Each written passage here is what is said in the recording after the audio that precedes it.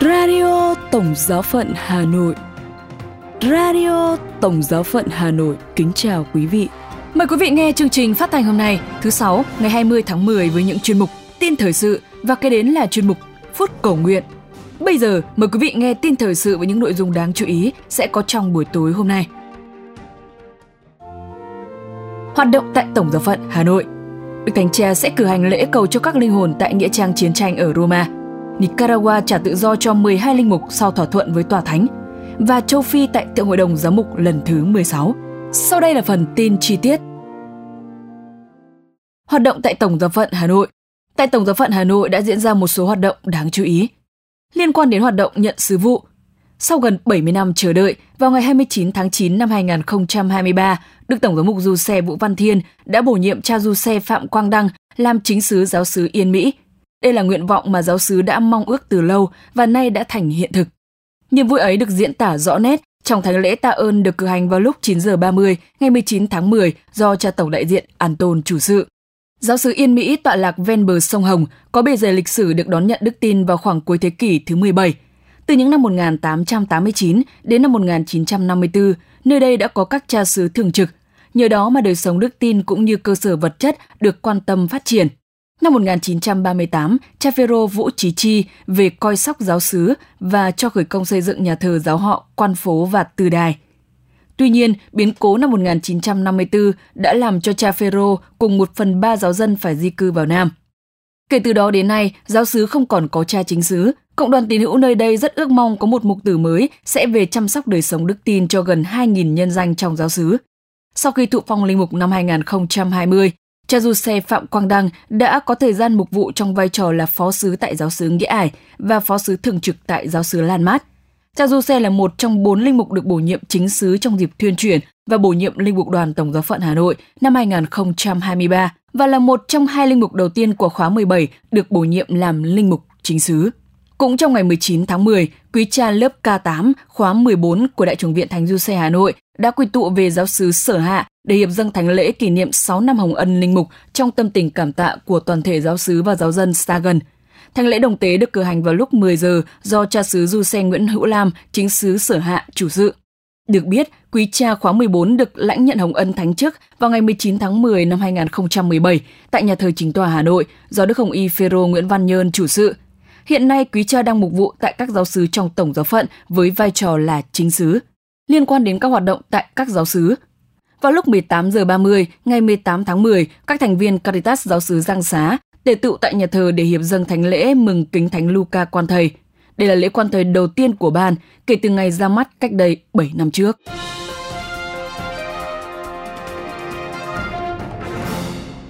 Đức Thánh Cha sẽ cử hành lễ cầu cho các linh hồn tại nghĩa trang chiến tranh ở Roma. Đài tưởng niệm chiến tranh nằm ở khu vực Testaccio của Roma là nơi lưu giữ hài cốt của những người lính thuộc khối thịnh vượng chung đã ngã xuống ở Roma trong Thế chiến thứ hai. Hàng năm, Đức Thánh Cha chọn một địa điểm mang tính biểu tượng của nỗi đau và ký ức để cử hành thánh lễ ngày 2 tháng 11. Những năm qua, Ngài đã cử hành thánh lễ tại nghĩa trang Laurentino, nghĩa trang quân đội Pháp, nghĩa trang Verano, nghĩa trang Prima Porta, nghĩa trang của Mỹ ở Lestuno. Năm ngoái, trước chuyến thăm Bahrain, sau thánh lễ tại đền thờ Thánh Phêrô để cầu nguyện cho các hồng y và giám mục đã qua đời trong năm trước đó, Đức Thánh Cha đã dừng lại ở nghĩa trang Teutonic trong thành Vatican để cầu nguyện riêng. Văn phòng cử hành phụng vụ cũng thông báo rằng vào lúc 11 giờ sáng ngày 3 tháng 11, Đức Thánh Cha sẽ cử hành thánh lễ tại đền thờ Thánh Phêrô để cầu nguyện cho Đức Cố Giáo hoàng Benedicto thứ 16 đã qua đời vào ngày 31 tháng 12 năm 2022, cũng như cầu nguyện cho tất cả các hồng y và giám mục đã qua đời trong năm vừa qua.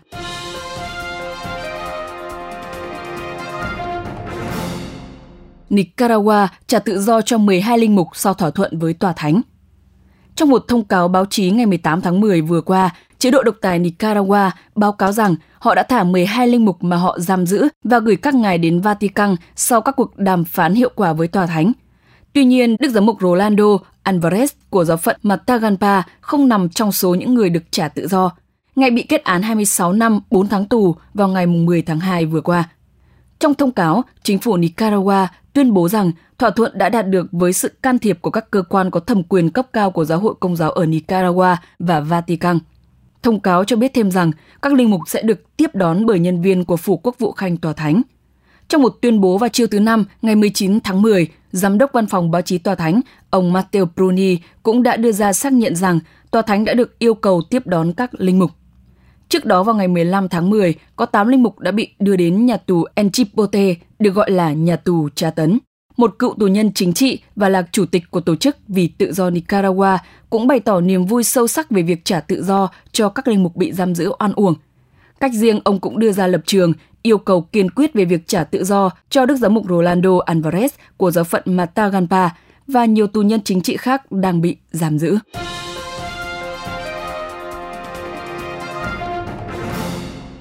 Châu Phi tại Thượng Hội đồng Giám mục lần thứ 16. Trong khi các giáo hội tại phương Tây co cụm trong các cuộc thảo luận về các cặp đồng tính, truyền chức cho phụ nữ, nạn lạm dụng tính dục trẻ em, thì giáo hội tại châu Phi nhấn mạnh đến cuộc chiến chống nghèo đói, nạn đa thê hoặc chủ trương tôn giáo hỗn hợp. Một số người e ngại rằng những quan tâm khác biệt giữa giáo hội tại các nước giàu và nước nghèo sẽ đẩy đưa tới sự tan vỡ hoặc co cụm vào mình. Cha Rafael Simbina, Tổng thư ký Liên hội đồng Giám mục châu Phi và Madagascar đã cho biết, trong khóa họp vào trung tuần tháng 8 năm nay tại Nairobi, thủ đô Kenya, với khoảng 50 hồng y, giám mục, linh mục, tu sĩ và giáo dân đại biểu tham dự, đã thảo luận về vấn đề hòa hợp những ưu tiên, đối chiếu các lập trường và chuẩn bị dấn thân tích cực và hữu hiệu của châu Phi vào Thượng Hội đồng Giám mục. Trong khóa họp, nhiều vị chủ tịch Hội đồng Giám mục châu Phi nhận xét rằng Thượng Hội đồng Giám mục không phản ánh đủ những quan tâm của châu Phi vì sự khác biệt giữa các nước giàu và nghèo. Đức ông Ividolin Ambongo, Tổng giám mục Kinshasa, Chủ tịch Liên hội đồng Giám mục Phi Châu và Madagascar nhận xét rằng chưa bao giờ có nhiều đại biểu châu Phi tại Thượng Hội đồng Giám mục như hiện nay và Đức Hồng Y cảm ơn Đức Thánh Cha về điều này. Một điều ngạc nhiên đầu tiên, từ sau khi khai mạc Thượng Hội đồng, theo nhiều tiết lộ, đó là các đại biểu châu Phi tỏ ra có sự uyển chuyển về vấn đề cho những người ly dị tái hôn được rước lễ. Theo một giám mục châu Phi, nếu giữ nguyên lập trường nghiêm cấm thì có nguy cơ cô lập hóa các đại biểu châu Phi. Tốt hơn nên nhượng bộ một chút để đẩy mạnh lập trường thiết yếu của chúng tôi. Theo Đức Cha, vấn đề hôn nhân đồng tính không có chỗ đứng tại châu Phi, đó là điều liên hệ tới phương Tây. Ngoài ra cũng không có vấn đề truyền chức phó tế hay linh mục cho phụ nữ đối với châu Phi. Mặc dù có những lập trường khác nhau, các đại biểu châu Phi tỏ ra kín đáo, nhất là đối với giới báo chí. Lập trường này được Đức Hồng Y Ambongo khuyến khích. Chuyên mục Phút Cầu Nguyện.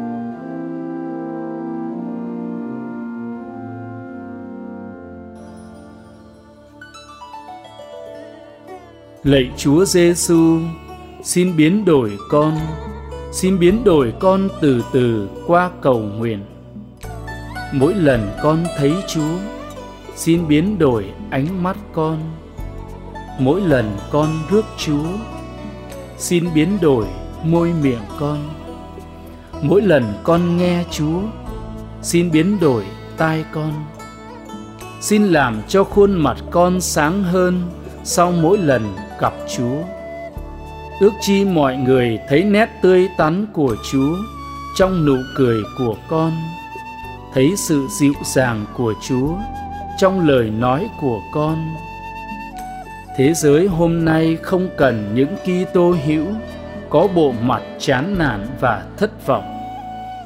Xin cho con biết nhẫn nại và can đảm, cùng đi với Chúa và tha nhân trên những nẻo đường gập ghềnh. Amen.